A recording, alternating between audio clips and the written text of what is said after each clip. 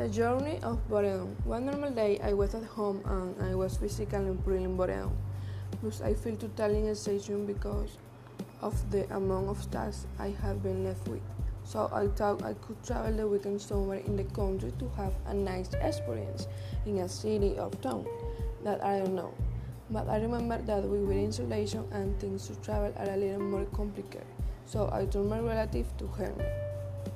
I was in a real dilemma because I was too lazy to follow the car and safety measures.